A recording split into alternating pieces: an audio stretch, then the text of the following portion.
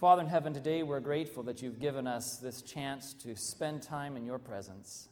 Thank you for these young people and for their music of praise. Thank you for the familiar hymns, the words that come back to us, and they just inspire us of your majesty and your glory.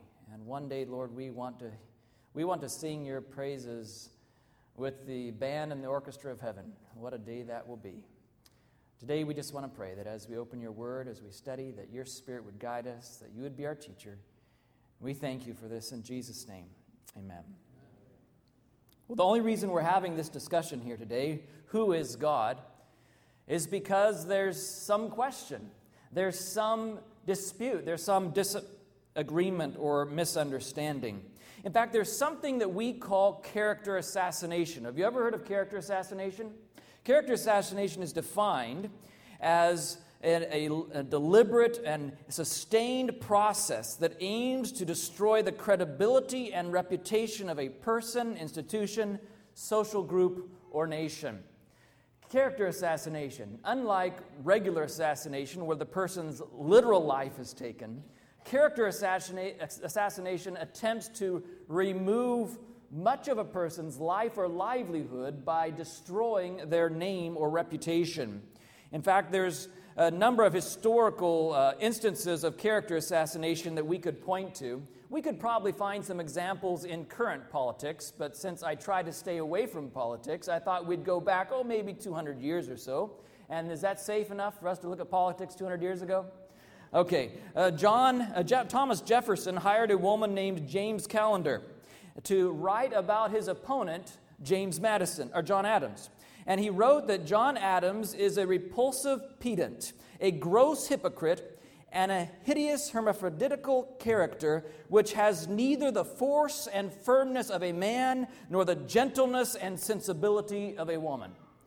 In fact, what Callender was trying to do was dehumanize John Adams, right? We call that character assassination. The Democrats called the Whig candidate, this is 1844, they called the Whig candidate Henry Clay on his supposed baggage train of gambling, dueling, womanizing, and by the eternal, swearing. And Clay lost the election in 1844. Another politically aligned newspaper told voters that Lincoln should not be elected president because he only changed his socks once every 10 days. Now, whether it was true or not, this is what we call character assassination, right? Character assassination. Moving on to the 1870s, opponents of General Rutherford B. Hayes spread around a rumor that he had shot his own mother in a fit of rage. Congressman Davy Crockett in 1836 accused candidate Martin Van Buren of secretly, mind you, wearing woman's clothing. He is laced up in corsets, such as women in town wear, and if possible, tighter than the best of them. I suppose, we won't comment anymore on that. And this is one of my favorite, it's not a good word to use, but most fascinating. A Whig pamphlet said Democrat Andrew Jackson was a gambler, a cockfighter, a slave trader, and the husband of a really fat wife. And this was an insult for which he never would forgive his opponents. It's character assassination, but today we're going to be talking about a character assassination of epic proportions. A character assassination may involve exaggeration, misleading half-truths, manipulation of facts to present an untrue picture of the targeted person. And in fact, character assassination uses many different techniques, such as doublespeak, spreading of rumors, innuendo, or deliberate misinformation on topics relating to the subject's morals, integrity, and reputation. It may involve spinning information that is technically true, but that is presented in a misleading manner or is presented without the necessary context. And I would propose to you, friends, that there has been a gargantuan character assassination on foot for over 6,000 years.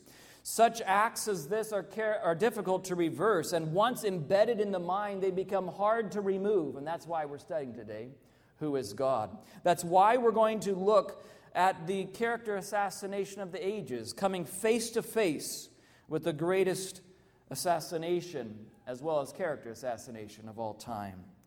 And without this intentional, sustained, deliberate distortion of the character of God, we wouldn't need to be discussing this topic today. It all came about because of interpersonal conflict. And we're familiar with interpersonal conflict, right? We know what this is like. In fact, most of us have some understanding, at least to a limited degree, about character assassination. We've had things said about us that were not true or were not presented in context, right? We all understand that. But this happened in our cosmic story because of an interpersonal conflict between two individuals. But this wasn't just an ordinary conflict. This you might call the mother and father of all spats and all disagreements and arguments. It took place at the very center of the universe. And if you have your Bibles, turn with me to Revelation chapter 12.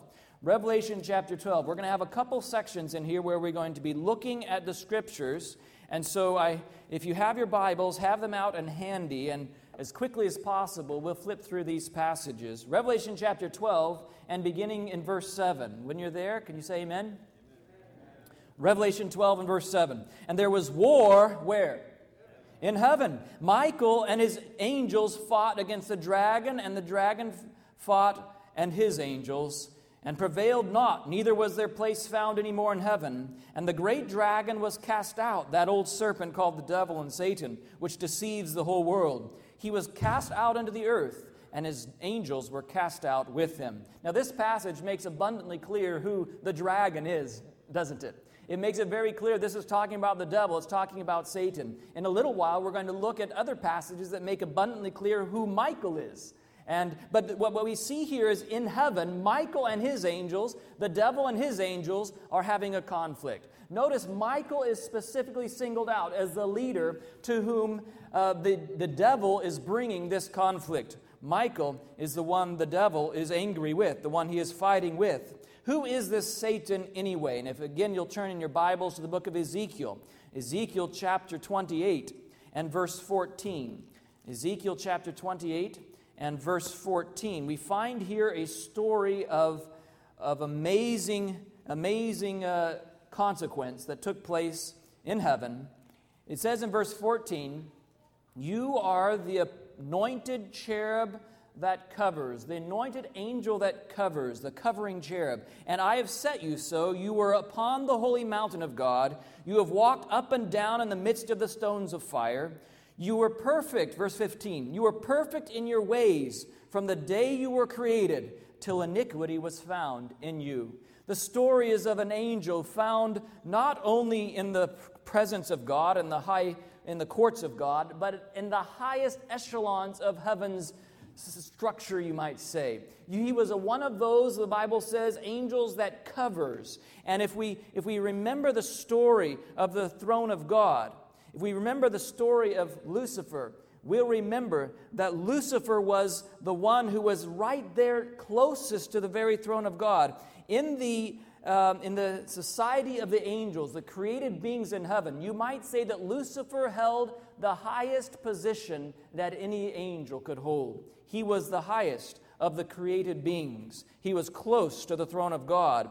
You know this, well, this is just an artist's conception of the throne of God, but you see on either side the angels. You remember that when God told the Israelite people in the book of Exodus to build a sanctuary that he could dwell among them, he gave them specific instructions as to how to build the furniture. And in the most holy place of the heavenly sanctuary, right there where the Shekinah glory dwelt, the most holy place, there was a mercy seat in the center of the Ark of the Covenant, underneath which was the law of God, right? And on either side, there were two golden angels representing the two covering cherubs next to the throne of God. Lucifer was one of those closest to the throne of God.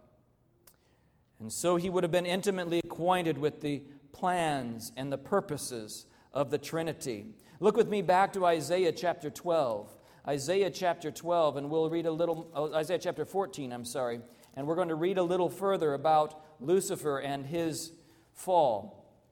Isaiah chapter 14, and beginning with verse 12.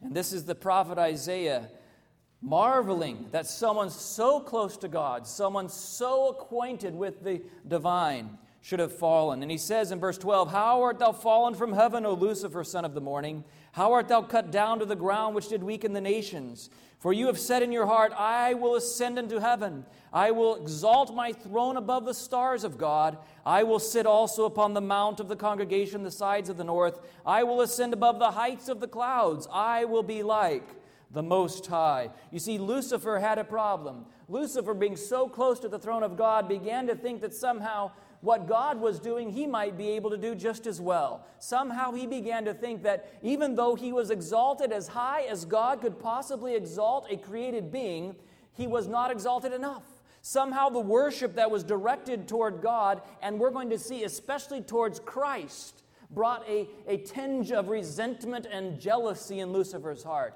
And he began to covet the worship that Christ was receiving. He began to want what only God could have. And it reminds me of what Abraham Lincoln said one time: "Nearly all men can stand adversity.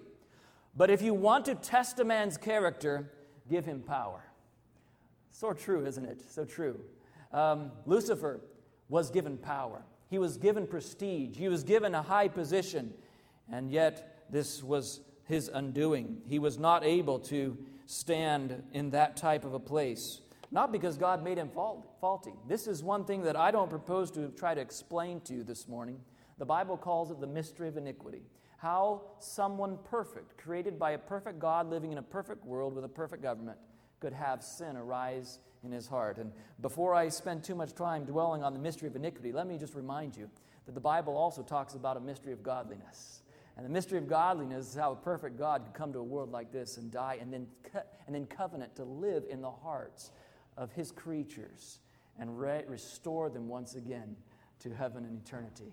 Oh, I'm so thankful for that second mystery. I would propose to you this morning that the jealousy that arose in Lucifer's heart was especially directed towards Jesus. Jesus, perhaps, because as the archangel, as the one often referred in the Old Testament to as the angel of the Lord, perhaps in his pre-incarnate form, he looked like one of the angels. Perhaps he was not obviously physically distinguished from the rest of the angels, the created beings. In fact, let's just go through a little Bible study about Jesus as the archangel, shall we? Let's look in our Bibles at a number of passages, and we're going to flip there very quickly, and we may not even look at all of these verses, so if you're taking notes, you can write them down. But here we're going to begin with John chapter 5 and verses 26 and 27 that says, "For as the Father has life in himself, so has he given to the Son to have life in himself, and has given him authority to execute a judgment also, because he is the Son of Man." Notice verse 28. "Marvel not at this, for the hour is coming in the which all that are in the graves shall hear his voice," in verse 29, "shall come forth, they that have done good unto the resurrection of life, and they that have done evil unto the resurrection of damnation." So the Bible here clearly tells us whose voice is going to raise the dead. Whose does it say? It's Jesus' voice, right?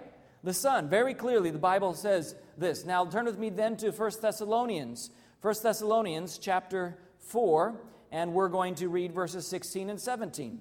1 Thessalonians chapter 4, verses 16 and 17. And here we find another piece of the puzzle. We see here that Paul describes the second coming, the resurrection, in these words. Verse 16. "For the Lord himself shall descend from heaven with a shout, with the voice of the" what? "The archangel, and with the trump of God, and the dead in Christ shall rise first." So according to Paul, whose voice will raise the dead? The archangel, right? So this makes sense to us that Jesus' voice raises the dead. The archangel's voice raises the dead. So if A equals B, then B equals C. Or if A equals B and B equals C, then A equals C, right? And so we know that Jesus must be the archangel. Turn with me to one further scripture in Jude, the very last book just before Revelation. In fact, we almost can't call it a book. It's just a chapter. The very last chapter before Revelation. Jude, verse 9. Again, moving quickly, the Bible says, "Yet Michael the archangel, when contending with the devil, he disputed about the body of Jesus," and and so on. Now, here we find another clue, right? The Bible calls here in Jude Michael the archangel. So Jesus is the archangel. Michael is the archangel. That means Jesus is Michael. That's right. Remember that great controversy, that war in heaven that we were reading about in Revelation chapter 12? Michael and his angels were fighting. It's simply Jesus and his angels were fighting. Why? Perhaps because as the archangel, he was the one over the angels. Arch does not mean highest, it means the one over, right? That means the one that was responsible for the angels. Jesus as the archangel would be the natural object of Lucifer's envy, the natural object of his coveting of Jesus' worship. We'll look back very quickly in the Old Testament now, in Daniel chapter 10. Daniel chapter 10, and we're going to look at how Michael is referenced in the Old Testament as well, and then we're going to look at some texts that talk about the angel of the Lord in the Old Testament. Daniel chapter 10 and verse 13. This is talking about when Daniel was praying. He was praying for the king of Persia. He was praying that his heart would be touched, that he would let God's people go back as Jeremiah had predicted and restore the promised land. Daniel chapter 10 and verse 13. But the prince of the kingdom of Persia withstood me 21 days.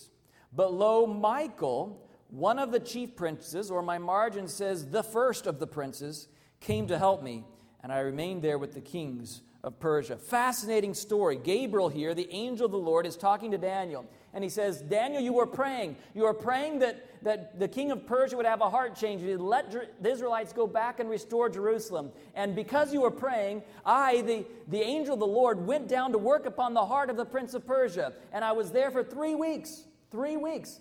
Aren't you glad that God doesn't just give up the first try? I mean, aren't you glad Daniel didn't give up the first try? He kept praying.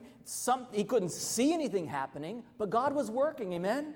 Sometimes we don't see immediate answers to our prayers, and we think that God isn't hearing us. Listen, this tells us there's something going on behind the scenes that we don't always understand at face value. We don't always understand why our prayers aren't being answered, but it doesn't mean that God isn't working. For 3 weeks, Gabriel, the most powerful angel of heaven, second only to Lucifer before he fell, Gabriel was working upon the heart of the king of Persia. And after 3 weeks, when he had made no progress, the king's heart was so cold and so hard and so resistant to the impressions that the angel was making. Who was sent? Michael himself. Jesus himself was sent to work upon the heart of the king of Persia. How do you like that? Do you believe, friends, that God answers prayer? God would send the most powerful, he would send a member of the Godhead himself to work upon the heart of the king of Persia. Powerful story about an answer to prayer, Michael, in the Old Testament. But let's look back even further. Let's look back to the book of Genesis. And let's look back to Genesis chapter 16. And I want to just take us through a short journey here. We're going to begin with this concept of the angel of the Lord. And we're going to show that not only is this an angel or a messenger, as the word angel means, but it was also a fully divine being. Genesis chapter 16. And this is the story of Hagar in the desert. Notice with me verse 7. It says, "And the angel of the Lord found her by a fountain of water in the wilderness." Now, if you have some of the newer translations, you're going to notice something. Angel is used throughout the Old Testament, but in some of the newer translations, you're going to find that particularly where the scholars have indicated that the Hebrew is specific, not only an angel, not a angel, but the angel of the Lord. You'll see a capital A in your translation. A capital A. Because this is not an ordinary angel. Notice what it says. The angel of the Lord found her. Notice with me, if you skip down to verse 13. She called the name of the Lord that spoke unto her. Of who that spoke unto her? She recognized this to be the Lord that spoke unto her, and she said, "Thou, God, seest me." Look with me a few chapters over to chapter 22. Chapter 22, and here we find the story in verse 12, beginning in verse 12, of Abraham. This is on Mount Moriah as he's just about to kill his son. Verse 11 says, "The angel of the Lord called him out of heaven and said, Abraham, Abraham. And he said, Here am I." And the story goes on in verse 15. "The angel of the Lord called unto Abraham out of heaven the second time. He says, By myself I have sworn, saith the Lord, because you have done this, that in blessing I will bless thee," and so forth. Abraham was in contact with the angel of the Lord. Look with me on a few further verses here. And we're going to see that this angel of the Lord was not just an angel, not just a higher exalted created being. This angel of the Lord was actually fully God. Look with me in Exodus chapter 3, and turn with me there. I know this is a lot of text this morning, but we're going to look through these slides very quickly, and then we're going to get on with our message. I enjoy studying the Bible, do you? I think the Bible's words are more important than my words. Do you agree?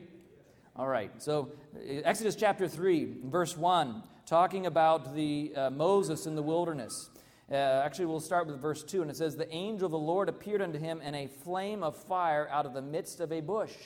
How do you like that? The angel of the Lord appeared to who? To Moses in what we call the burning bush. And by the way, I want to just take a moment to look at the context of this, shall we? Look at the context. Back up a few verses. There may be someone here who is struggling with the burdens of life. You know, sometimes it seems like the road just gets rougher and the burden's heavier. You know what I'm talking about? And the Bible says in chapter 2 of Exodus, verse 23, "It came to pass in the process of the time the king of Egypt died, and the children of Israel sighed by reason of the bondage. They cried, and their cry came up to God by reason of their bondage." Notice with me verse 24. "And God heard their groaning, and God remembered His covenant with Abraham, with Isaac, and with Jacob. And God looked upon the children of Israel, and had respect unto them." What this verse simply says, friends, is that God was aware of the trials and troubles His people were going through. The Bible says, right here in verse 24, God heard their groaning. But I want to point out something that's not obvious in the English. In verse 25, it says, "God looked upon the children of Israel, and God had respect unto them." Do you see that phrase? I'm not sure exactly how it is in your translation. I have the King James here this morning. But God had respect unto them.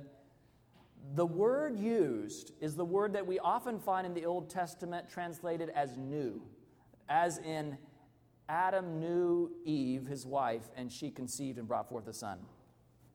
The word that is used here to describe God's knowledge of His people's troubles is the most intimate word the Hebrew language knows. Did you catch that? Sometimes we feel God's just somewhere off on His throne somewhere. God doesn't really care about the troubles I'm going through. It may seem like that at times, friends. But the Bible says that God looked upon the children of Israel, and God knew. God was intimately connected with His people, and He felt their pain. He knew their struggles. He knew their trials. And so because of that, He sent the angel of the Lord. Notice verse 2. "The angel of the Lord appeared to Moses in a flame of fire." And if we look on, we're not going to read the whole story. But it says in verse 4, "When the Lord saw that he turned aside to see, God called to him out of the midst of the bush and said to Moses, 'Moses, Moses.' And he said, 'Here am I.'" Who was that in the burning bush? Who was the angel of the Lord? That was God Himself. In fact, He says here, straight away down in verse 14, "God said to Moses, 'I am that I am. You shall say unto the children of Israel, I am has sent you unto me.'" You see, here we find evidence of the divinity of the angel of the Lord. In Exodus chapter 23, we find another passage which also indicates that there is a divinity. There's divine qualities to the angel of the Lord. Exodus chapter 23 and verse 20. This is God speaking. And He says, "Behold, I," that's God, "send an angel before you." So here you have plurality in the Godhead, don't you? We're going to talk more about that this afternoon. We're going to talk about the Trinity and how we understand it. But here He says, "I, God, send an angel before you." Now, is this just an ordinary angel? Even in the King James Bible, this angel is capitalized, right? And it says, verse 21, "Beware of him and obey his voice. Provoke him not, for he will not pardon your transgressions, for my name is in him." This angel, my friends, has the power to forgive sins or not to forgive sins. That is a power that belongs only to God. a divine attribute this angel would have. We move on to Judges, and we're not going to look at all of these passages, but there's just fascinating to me and see in the Old Testament the character of God and the definition of God that we find in the Word of God. In Judges chapter 2, verses 1 to 4, we find the story of the angel of the Lord appearing to God's people. And God speaks to them through the angel of the Lord. Skip down to Judges chapter 6, and this is the story of Gideon. In Judges chapter 6 and verse 11, we find it says, "There came an angel of the Lord and sat under the oak." And this was actually not just an angel of the Lord, this was God. Notice with me verse 22. When Gideon perceived that he was an angel of the Lord, Gideon said, "Alas, O Lord God, because I have seen an angel of the Lord face to face." And the Lord said unto him, "Peace be unto you, fear not, you shall not die." And again in chapter 13, we see the story of Manoah and his wife. This is the story of the birth of Samson. And once again, the angel of the Lord comes, and he appears to him, to first Manoah's wife and then Manoah, and tells them they're going to have a son and so forth. And once again, they recognize they have not just seen an ordinary angel. They have come face to face with God. In Isaiah chapter 48, look with me there. We have just a couple more passages. Isaiah chapter 48 and verses 12 through 16. Isaiah 48, verses 12 through 16. This is a fascinating passage talking about the plurality of God. In this passage, we actually see the Trinity. We actually see all three. Verse 12 says, "Hearken to me, O Jacob, and Israel my called. I am he. I am the first, I am also the last. Mine hand has laid the foundation of the earth." So forth and so on. Verse 15, even I have spoken. Yea, I have called him. I have brought him. He shall make his way prosperous. Verse 16, "Come near unto me. Hear ye this. I have not spoken in secret from the beginning. From the time that it was, there am I. And now the Lord God and his Spirit hath sent me." Do you see all three components there? God the Father, I the Creator, the I am, and the Spirit. All right here in working in harmony together. And moving on to Zechariah, we'll skip that and move to the New Testament. John chapter 1. John chapter 1, turn with me there. And I just love this passage because it tells us once again of the most amazing mystery the world will ever know, that which we will contemplate throughout the ceaseless ages of eternity. John chapter 1, verse 1, "The beginning was the Word, and the Word was with God, and the Word was God. The same was in the beginning with God. All things were made by him, and without him was not anything made that was made." Colossians chapter 1 and verse 16 says, "For by him, by Jesus, were all things created that are in heaven and that are on earth, visible and invisible, whether they be thrones or dominions or principalities or powers, all things were created for him and by him." Hebrews chapter 1 and verses 1 and 2, "God, who at various times and in various ways spoke in time past to the fathers by the prophets, has in these last days spoken to us by his Son, in whom he has appointed heir of all things, through whom also he made the worlds." You see, Jesus, my friends, was the Creator. And while he was here on this earth, Jesus claimed the prerogatives, the qualities that belong to God alone. For example, he claimed that he was the I am in John 8 and verse 58. He claimed that he had power to forgive sin in Matthew 9 and verse 6. "But that you may know that the Son of Man has power on earth to forgive sins," he says to the paralytic, "Arise, take up your bed, and go into your house." Now you can see from these passages, this brief survey of the Old Testament into the New Testament, you can see that Jesus is the I am of the Old Testament. He is the one who appeared to Abraham and to Moses and to the prophets. Jesus is the one who gave the Decalogue on Mount Sinai, the one who delivered Israel from Egypt. Jesus is the creator of the heavens and the earth and everything they contain. And one thing is certain, before the fall of Lucifer, it was the pleasure, it was the honor, it was the glory of all the created hosts to honor and to worship and to adore, to bow down and to glorify Jesus, the one who had created them, the one who sustained them, the one who was eternally a part of the Godhead. But that would change. That would all change with this change in the heart of Lucifer that led to the character assassination we're talking about today. The angels joyfully acknowledged the supremacy of Christ and, prostrating themselves before him, poured out their love and adoration. Lucifer bowed with them for a time, but in his heart there was a strange, fierce conflict that even he did not fully understand. Truth and justice and loyalty were struggling for the ascendancy in his heart over the envy and jealousy that was also there. The influence of the holy angels around him for a time carried him with them. And as songs of praise ascended from the angelic choir, Lucifer would also join and praise them. His soul went out in harmony with the sinless worshipers and in love to the Father and the Son. But once more his desire for supremacy would return, and his envy of Christ would grow stronger. The high honors conferred upon Lucifer were not enough for him. He wanted the brightness and exaltation and position of the Son of God. He was beloved and reverenced by the heavenly host. Angels delighted to execute his commands, but yet the Son of God was above him. The Son of God shared the Father's counsels, while Lucifer was not privileged to thus enter into God's mind. Why, said this mighty angel, should Christ be honored above me? Why should he have the supremacy? And so Lucifer went about in the heavenly hosts to begin sowing seeds of discord and of doubt.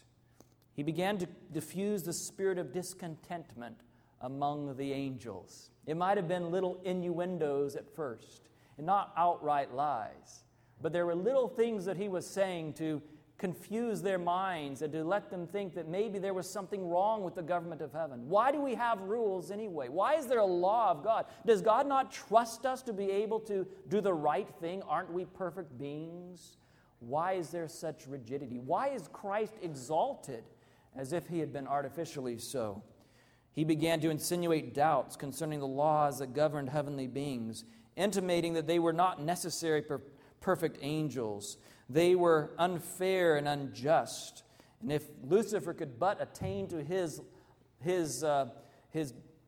appropriate place, he would be able to set things right.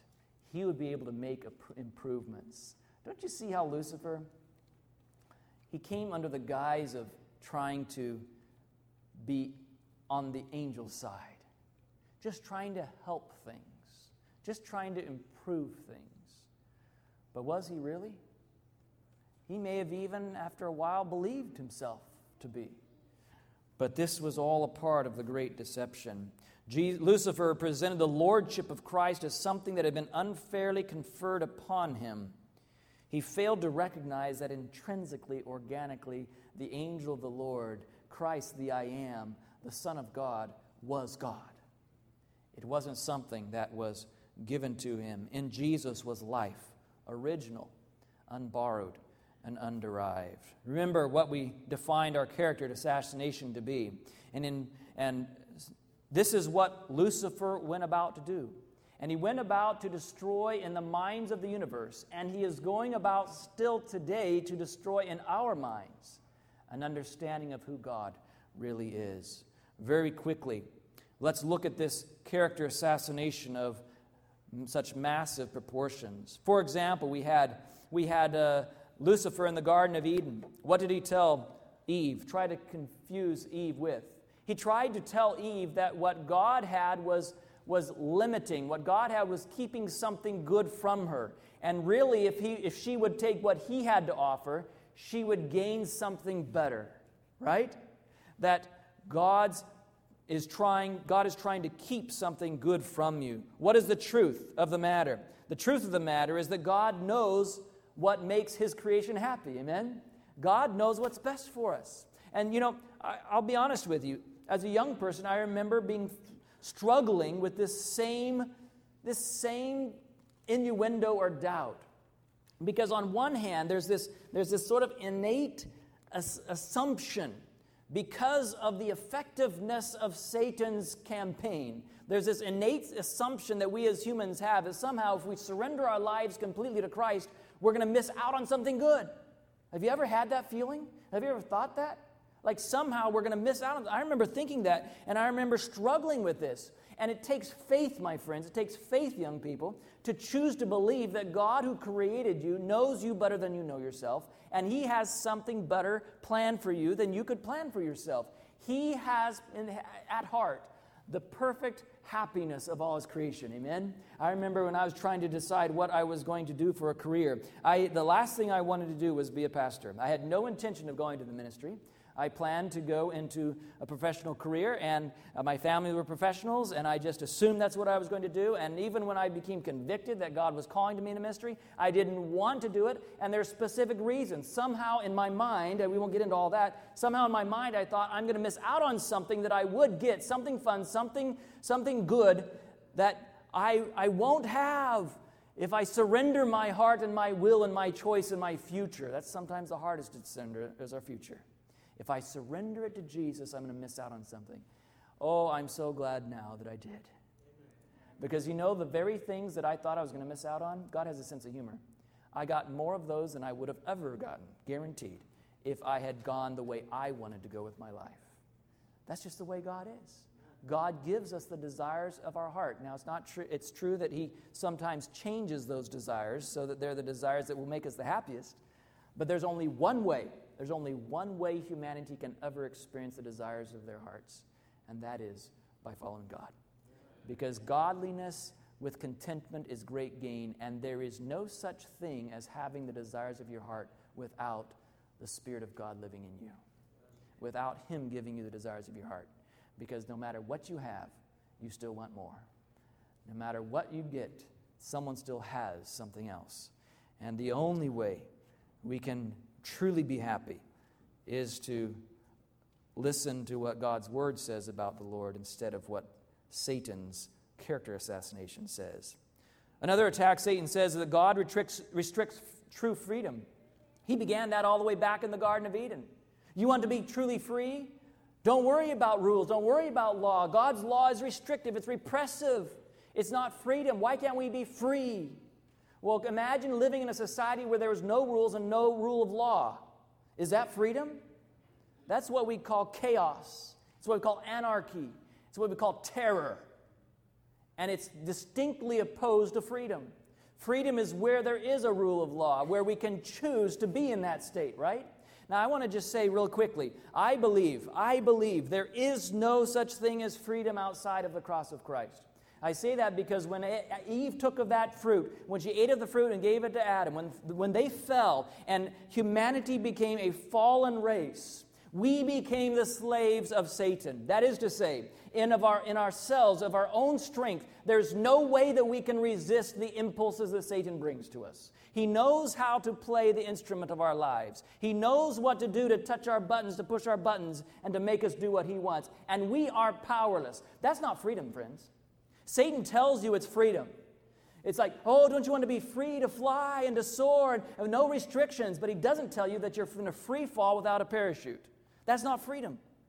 Freedom is being able to choose where you want to go and what you want to do. And the longer you live committed to Christ, surrendered to Christ, the longer you live with Christ, the more He will restore you in His image, which means the strengthening of your willpower, the strengthening of your ability to do what you choose to do. That's how God created us in the beginning.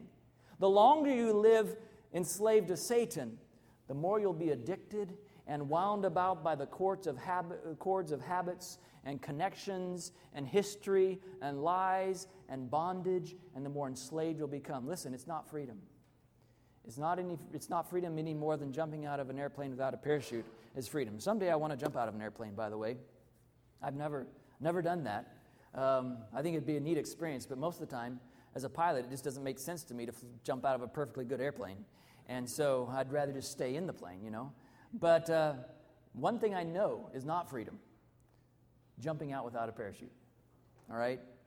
It may have a great feeling for a while, but that sudden stop at the bottom is not freedom. And it's not what God wants for us. The truth is that the only true freedom is found in Christ. I remember in Russia one time, there was a question that came into my box. At the foot of the stage, I had a question box, and there was about 60 to 70 questions a night that were coming into this box. And one question came into the box. Young people in Siberia, one young person asked this question: why do you come here and force us to believe what you believe? And that puzzled me for a while. Why would she think I'm forcing? I mean, look at the door. It's open. I didn't drag you in here. No one's keeping you in here. How are you being forced? Until I understood that, often our concept of God is shaped by authority figures in our lives.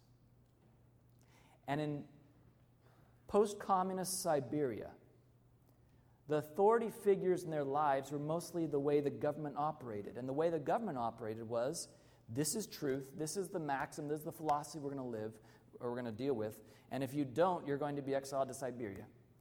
Except I guess they couldn't be exiled to Siberia. They were already in Siberia. But you're going to face the consequences, right? And they thought God was the same way. They thought that if this was truth, they had no choice but to either accept it or be punished. The thumb screws were going to come out, and God was going to take care of them if they didn't accept His truth. And boy, I had to back up a bit and explain, listen, God's not that way. You remember how I said we lost our freedom in the Garden of Eden? The ability to choose? We were destined to be lost, except that Christ came and stretched out His arms and died. And what the cross of Christ did is not to force us to follow Him. The cross of Christ gave us the freedom to choose life or death. Some people think the Statue of Liberty is the greatest symbol of human freedom. Listen to me, friends. The cross that was erected on Calvary is my greatest symbol of human freedom. Because Jesus loved your freedom so much. Jesus loved you so much that He said, I'm not going to stand by and let them die without a choice. I'm going to give them the privilege of choosing to either die or live. And He loves us whether we choose either one. He does. We have the choice. It's freedom. The only true freedom is found in the cross of Christ. Another attack that Satan brings is that God is an angry tyrant. He's only here to be appeased, His favor earned. You've got to do good works. You've got to give your tithes and offerings. You've got to get up earlier and have your devotions. You've got to do all kinds of things to make God happy with you. Oh, there's so many times God's character has been distorted, not just outside of the church, but inside Christianity as well. Some of the greatest, most epic proportions or distortions of Christianity, of Christ, have come from within the Christian church. In fact, the same series in Siberia, I remember there's a group of young people that were coming with questions every single night. They were atheists. They didn't believe there was a God. And they'd come to me every night. They'd have written out on a piece of paper the question that was going to stump me, that I couldn't answer because this was about, religion and so forth. And I'd pull out my Bible and I'd tell them, well, I really don't believe that. This is what I believe. And they'd go away sort of, their tail between their legs and talking among themselves in Russian. And the next night they'd be back with another question. Finally, the last night, they forgot, they gave up trying to write them all out. They actually brought the whole book that they were copying them from. And they came to me that night, and they gave me one, they gave me another, and they gave me another, and they gave me another. They were just desperate to find something that I couldn't answer. You know what? Almost every challenge to Christianity they brought to me was from within Christianity itself. About the character of... they showed me the picture. Do you see this picture? In the Roman Empire, that was the god of, I think, Jupiter. That idol in Rome. Now they flip the page. The same idol, the same statue is now Peter. What do you say about that? Well, how do I answer that? As a biblical Christian, I don't worship idols, right?